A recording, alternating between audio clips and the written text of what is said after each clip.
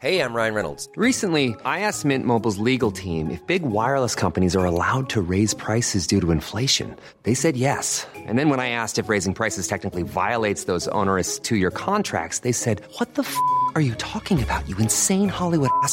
So to recap, we're cutting the price of Mint Unlimited from $30 a month to just $15 a month. Give it a try at mintmobile.com/switch. $45 up front for 3 months plus taxes and fees. Promo rate for new customers for limited time. Unlimited more than 40 gigabytes per month. Slows full terms at mintmobile.com. Tired of ads barging into your favorite news podcasts? Good news. Ad-free listening is available on Amazon Music for all the music plus top podcasts included with your Prime membership. Stay up to date on everything newsworthy by downloading the Amazon Music app for free. Or go to amazon.com/news ad free. That's amazon.com/news ad free to catch up on the latest episodes without the ads. This is The Guardian.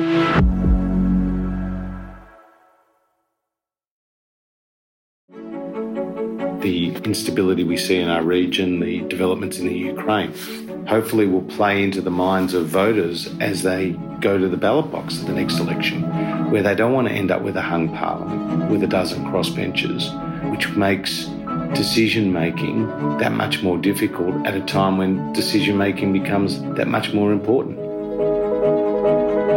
Hello, lovely potters. Welcome to the show. You're with Catherine Murphy, and this is Australian Politics.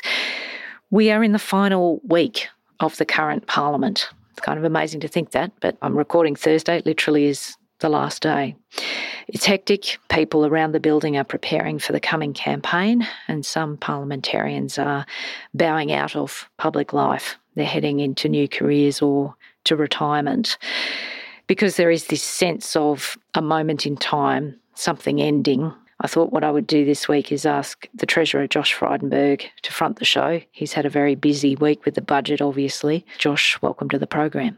Well, g'day, Catherine. Nice to be with you and your listeners. So, Josh, you've had a hell of a journey, really, from the end of the Turnbull period. Scott Morrison assumed the leadership, and then you've been through this past term, which has been enormously heavy in all kinds of ways, with events and having to respond to, well, the biggest public health crisis, obviously, since the Spanish flu. So if we sort of take that as a span of time, Josh, from the neg and the sort of crash out of the neg to now, to today, what, Dickens spoke famously of the best of times and the worst of times. So what were the best and what were the worst? It's been a tumultuous period, to say the least.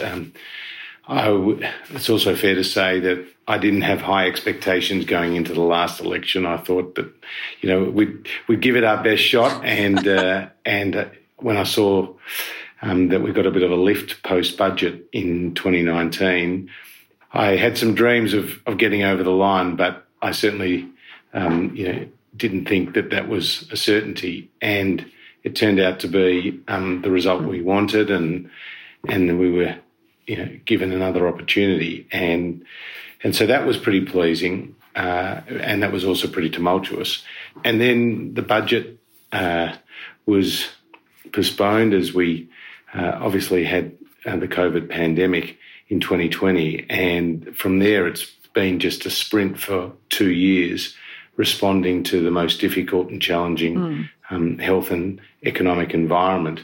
In terms of the worst of times, it was those early days in March and April 2020 when literally 1.4 million Australians lost their jobs or saw their working hours go down to zero.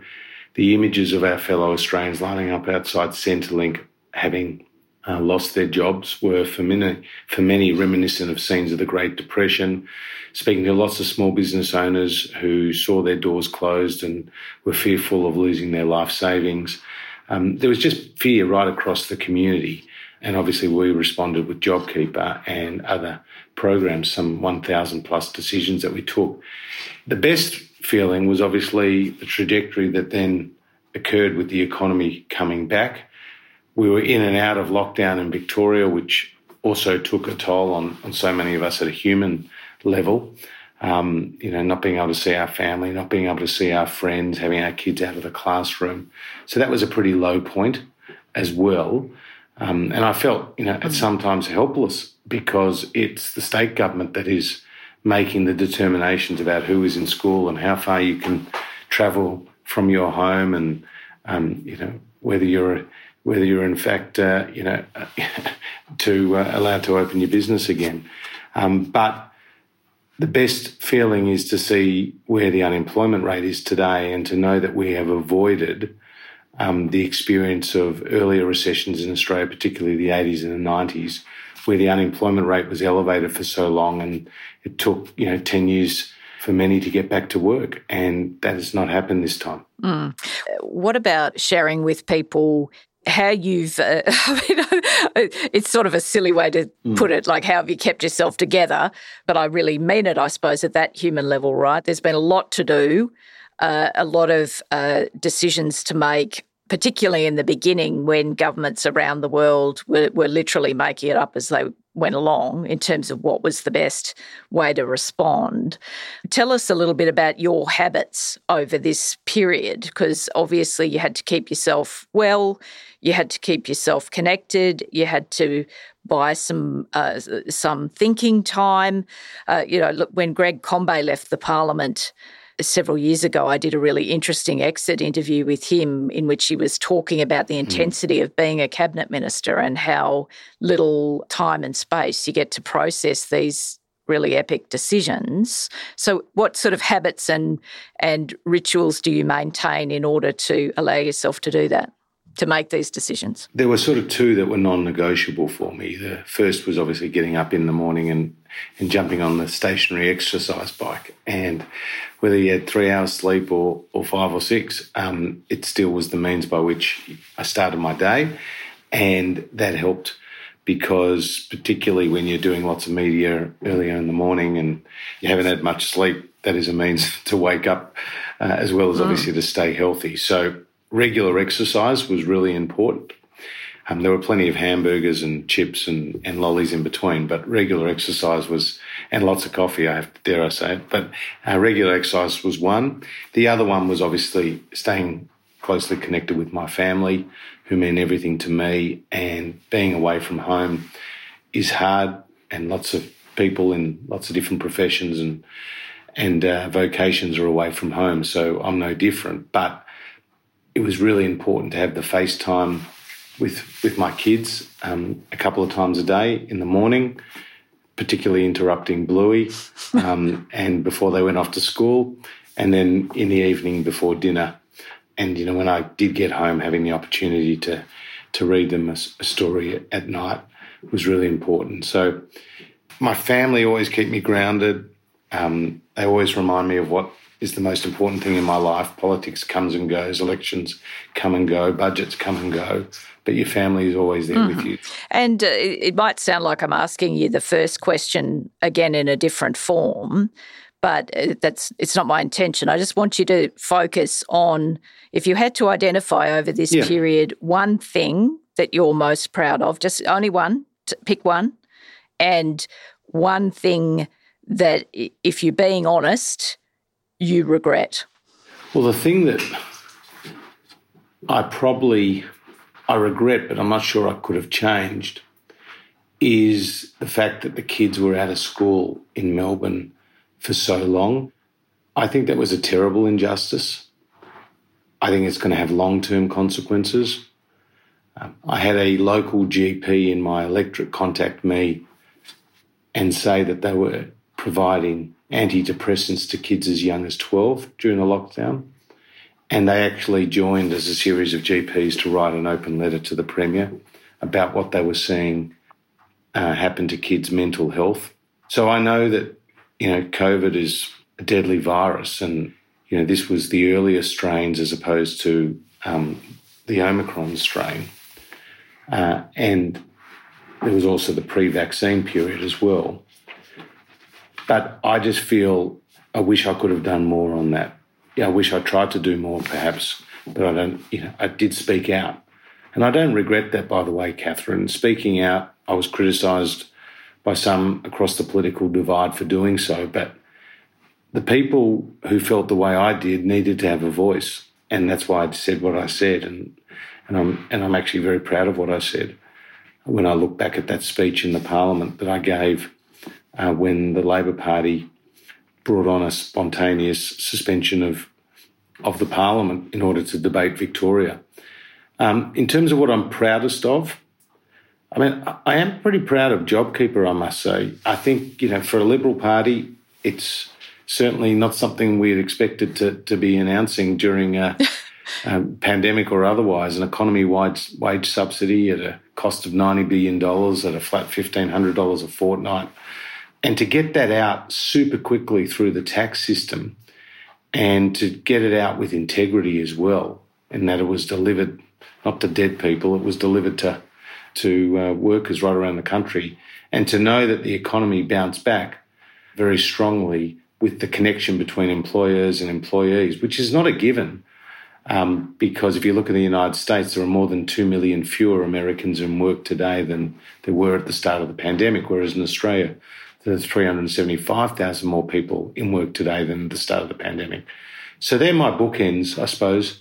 The terrible time that young people experience being out of the classroom, particularly the most disadvantaged kids, by the way, Catherine, the ones who either are not able to access computer equipment at home or are living in a family environment where there's domestic violence or there's no parental supervision, or they don't have English as a first language and may have found it difficult during those times. There's lots of issues, I think, that are a function of kids being out of a classroom, not for a month or two, but literally for a year or more. I want to take you to the current political environment, which obviously can't be ignored. Yeah. I did a field trip in northern Tasmania last week in Bassenbraddon, and if I were to summarise the mood of voters there, certainly the voters that we spoke to over the week we were there, it would be this sense that the major parties are not delivering. People are quite negative about the Prime Minister. They're not yet, though, convinced that Anthony Albanese is the answer to what they feel is missing in the political space. Now, of particular interest too there, and this is something that's a lived reality for you in your own seat, there was quite a lot of spontaneous interest from people in Bassenbraddon about independence, particularly in that context, the Jackie Lambie network, because Jackie Lambie has very high name recognition. Now, obviously, in Kooyong, you're facing a challenge from an independent as well. I realise you need to be disciplined with your message, and we're about to go into a campaign and you just can't say whatever the hell you think about these things. But as honestly as you can, try and talk to me about that environment. I don't imagine what I've just told you is a surprise to you, right? Yeah. So the independents are very well funded and well organised and are acting as a political party. In my case, I'm up against a former Labor Party member who sought to hide that background. They're running on the Labor Party platform. They're running with the support of the Labor Party. And what I mean by that is that the Labor Party is running dead in the seats in which these independents are campaigning, and they're running only against Liberals in the city seats. But obviously in Bassenbraddon, Labor's contesting those two contests, and you're talking about the Teal independents. Yeah, I'm talking about North Sydney, I'm talking about Boothby, I'm talking about Curtin, I'm talking about Goldstein, I'm talking about Wentworth, and obviously Kooyong. No, and acknowledging that. But all that is true. They are organised, they are well funded. They're running, perhaps with no disrespect to people, more professional campaigns than they ran in the last election cycle. All that's true.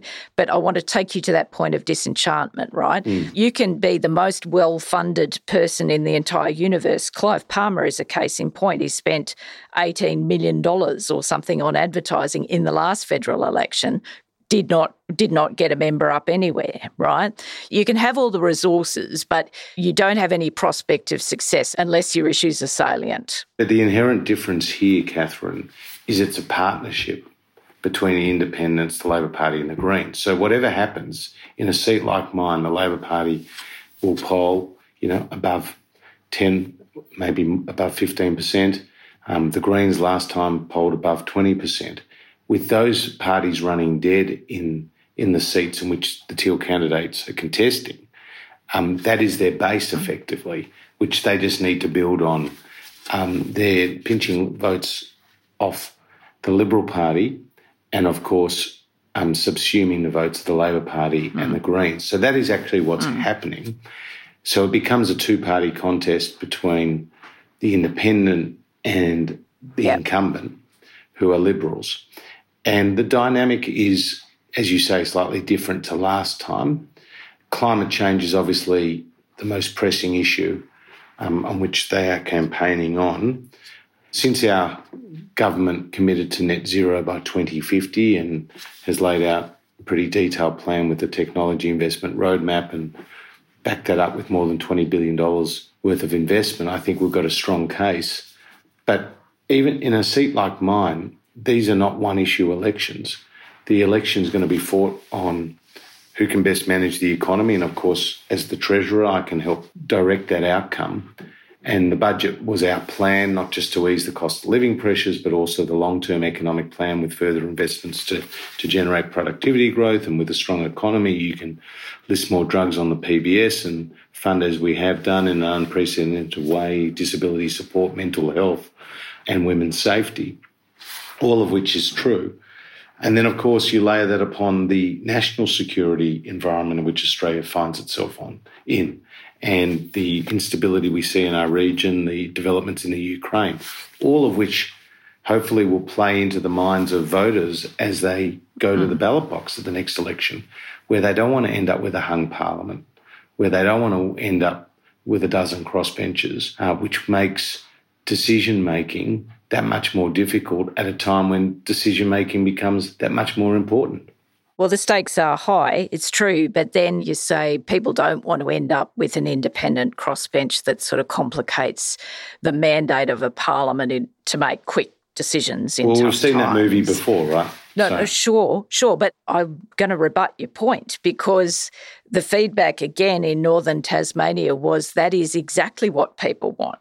So that was really quite interesting to me. So again, I'm inviting you to reflect on why it is that there are voters around who think they are not getting what they want from either major party. I'm not personalising this. Obviously, people are negative about the Prime Minister at this point in time, and I'm not inviting you to reflect on that necessarily. I'm inviting you to reflect on this sentiment that is out there that the major parties are not delivering. Why? What have you done wrong? Well, firstly, I think with every election there's a growing cohort of swinging voters. So I always reflect back to what John Howard told me when he first went into politics, that he thought there were 40% of people who always voted Liberal, 40% who always voted Labor, and then there was the 20% in the middle. By the time he left politics, it was 30% who voted Liberal, 30% who voted Labor, and a 40% cohort in the middle. I think that cohort in the middle's getting bigger at every election, to be honest. Yeah, so why? Why do you think that? In the current context, there's been huge disruption to people's lives. And I'm obviously talking about COVID, natural disasters, the changing international environment. With new technologies, we've all got a mouthpiece now with our Twitter or our Facebook, and so the conversation's changing. Certainly, the means of having that conversation are changing, and in that time, I think the disruption has led to a level of uncertainty about political allegiances as well, and also people's satisfaction with respect to individual decisions. And so they could be happy on this thing, but they're increasingly unhappy on that thing. And that means their vote is up for grabs in a way that it wasn't in the previous time. And political parties are seeing declining memberships, just as we've seen declining memberships of great institutions like the Rotarians or the RSLs or church groups. And I think there's a changing dynamic which is playing out across society with real political impact. Yes. That means there's more swing voters than ever. I caught the tail end of Kevin Andrews' valedictory this morning. He made quite an interesting point at the end because he referenced that, I mean, in the Shakespeare. Well, no, not the Shakespeare. No, to be or not to be. Before the Shakespeare. No, he sort of expressed it in a way that I wouldn't, sort of through, I guess, a tribal lens. But he was making the point that because there is what some of your sort of right wingers in your political movement would call wokeism or identity politics or whatever else, right? Because there's more of that. His suggestion was that actually the institution of the parliament needed to display more civility rather than more kind of high visibility contrast. I'm interested in what your view is about, we are in these mega trends, right? You are governing in this period of incredible megatrends that are disrupting your own profession at the same time as you're legislating all of these policy things, right? I'm sure, I know you well enough to know that you will have turned your mind to it. So what do you think is the answer for political leaders? Is it more civility? Well, he did quote John F. Kennedy, which was an interesting person for Kevin at the end of his speech. But indeed, yes. The point is a real one, which is civility in public life is not a source of weakness or a sign of weakness. And it's something I always admired about Sir Robert Menzies is that he had good relationships across the political divide. I mean, John Curtin was one, but he also, at a state level, before he entered federal politics, had good, strong relationships. And that's something I've certainly sought to have while I've been in this place. So I think you're right. I think the public expect more civility in political life than they probably see. It's always been adversarial, but at the same time, I think they would expect a bit more civility than they see. Well, it's just interesting too, because in this final week of this Parliament, we've had a debate, certainly in your show, in Labor. There's sort of been, it might sound a bit of a whimsical way of putting it, but there have been these different expressions of grief over the last sort of couple of weeks. The sudden death of Kimberley Kitching obviously sort of it sparked a debate. Conchetta Fiervanti-Wells obviously kicked off another version of this. I don't intend to get us tangled up in who bullied whom or how legitimate these claims are, but there are these moments from where I sit where politics kind of for a moment is a bit more self-aware about culture and the impact of culture, but then those moments seem to pass. So do you think that political culture at the moment is a big problem? Honestly. I certainly think it needs to be improved. And as you say, the last 3 years have seen some pretty traumatic events in this place, which has been a wake-up call for many. And I'm really pleased that there's been formal processes that have now given us a roadmap to implement and to improve the way complaints are handled and issues are raised. And so I think that will be hopefully of long-lasting benefit. But the Parliament's no different to other workplaces around the country, I think, as well. And there are lessons here for everyone about how they should treat their fellow members. But also stuff. But it's the conundrum, isn't it? It's sort of like, being a professional boxer, at the end of your career, you say in a certain amount of astonishment, oh my God, someone hit me. It's sort of the argument sort of chases its own tail because, as you say, like politics is meant to be adversarial. Politics is at the root, it is war by other means. That's what it is. So you can't remove the conflict from it. But I don't know how you solve these problems. I have been wrestling with this for 10 years as a reporter. So I'm not suggesting I've got the answers, but it's not just across the chamber. It's sometimes on your own side. No, exactly. I mean, Winston Churchill had that, made that famous comment to a young a member of the House of Commons who he took into the chamber and he pointed across the chamber and he said, "That's where you think your opponents are, but actually They're sitting right behind they're you. sitting behind you. Well, okay, let's pick up on that. You've given me the full toss, so I'm going to pick up on that. We've only got a couple of minutes left. Sitting here today, this could be the last conversation that you and I have, at least in this format, where you are the treasurer and I'm in my position. Hopefully you're not going anywhere. I'm not aiming to. Well, that's the point. There is this real sense, and I don't mean that I know the outcome of the election, because genuinely I don't. I have no idea how this is going to go, and I have a sense that there is a campaign there for either side to win, right? Yeah. But there is this real sense this week of something ending, that something has come to an end. What do you think? Doesn't feel too dissimilar, to be honest, to other final weeks in a parliament.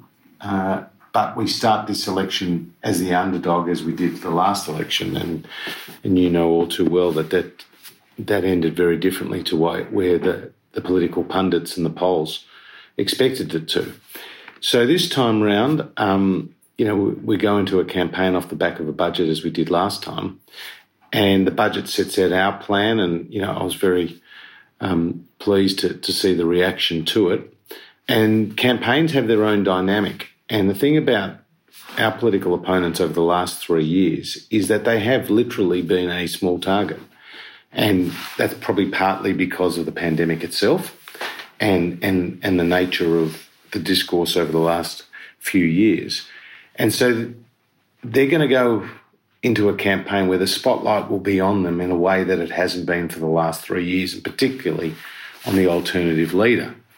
I mean, yes, Scott has, as Prime Minister, has had the blowtorch put on him, and so, people have seen that. But Anthony Albanese hasn't.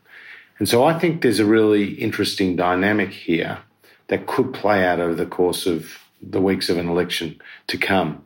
I don't know what the result will be. I'll certainly be giving it my best effort as the Treasurer, the Deputy Leader, and, of course, the member for Kooyong.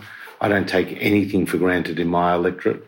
I've been fortunate to have been elected by them 4 times, and I'll continue to work hard to win their confidence. And nationally, there's different dynamics in different states, and that's as a result of different events as well that have played out. Just quickly, what do you mean by that? Well, obviously in Western Australia, borders have been closed for the better part of 2 years, and the Liberal Party lost decisively at a state level. And we've got a number of retiring members, so there's a dynamic there. Queensland feels stronger for us as a coalition right now. I'm hopeful of picking up another seat in Tasmania, in the seat of Lions. I feel we've got terrific people in Bass and Braddon with Bridget and Gavin. South Australia, obviously the state election was a big win for Labor. I think people will look at it differently at a federal level, and Boothby's obviously the major seat where attention is on there. In Victoria, I do feel there's a bit of disenchantment with Daniel Andrews, and we're the first to go to the polls given COVID.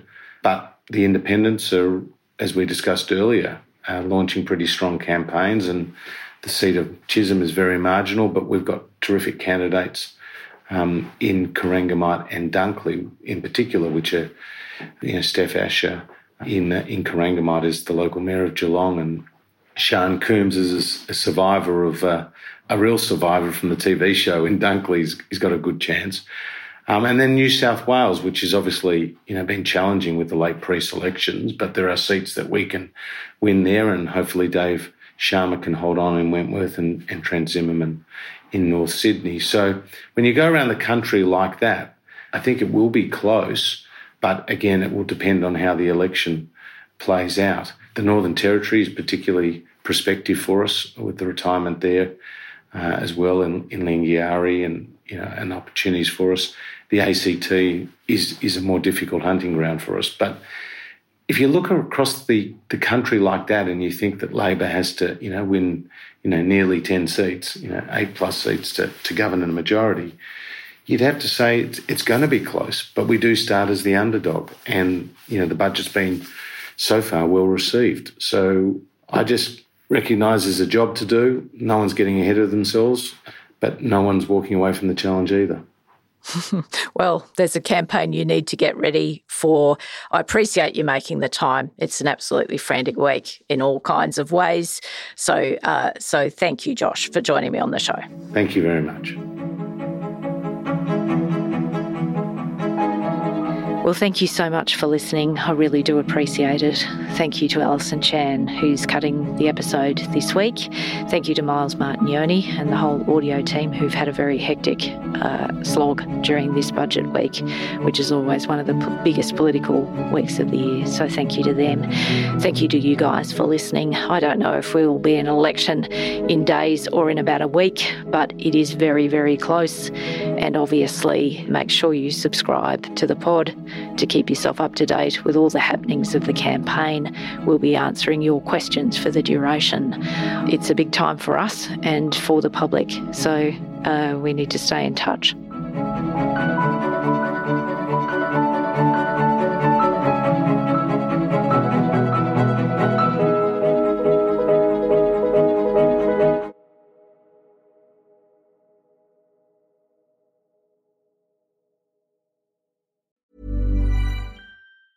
Tired of ads barging into your favorite news podcasts? Good news. Ad-free listening is available on Amazon Music for all the music plus top podcasts included with your Prime membership. Stay up to date on everything newsworthy by downloading the Amazon Music app for free or go to amazon.com/news ad free. That's amazon.com/news ad free to catch up on the latest episodes without the ads. So, you've got an idea for a business. The store of your dreams. There's just one thing to figure out. Everything. That's why Shopify's all-in-one commerce platform makes it easy to sell online, in person, and everywhere else. Sell on social media, source products with an app to get that first sale feeling. It's the only solution that gives you everything you need to sell everywhere you want. So when you're ready to bring your idea to life, power it up with Shopify. Sign up for a $1 per month trial period at shopify.com/listen.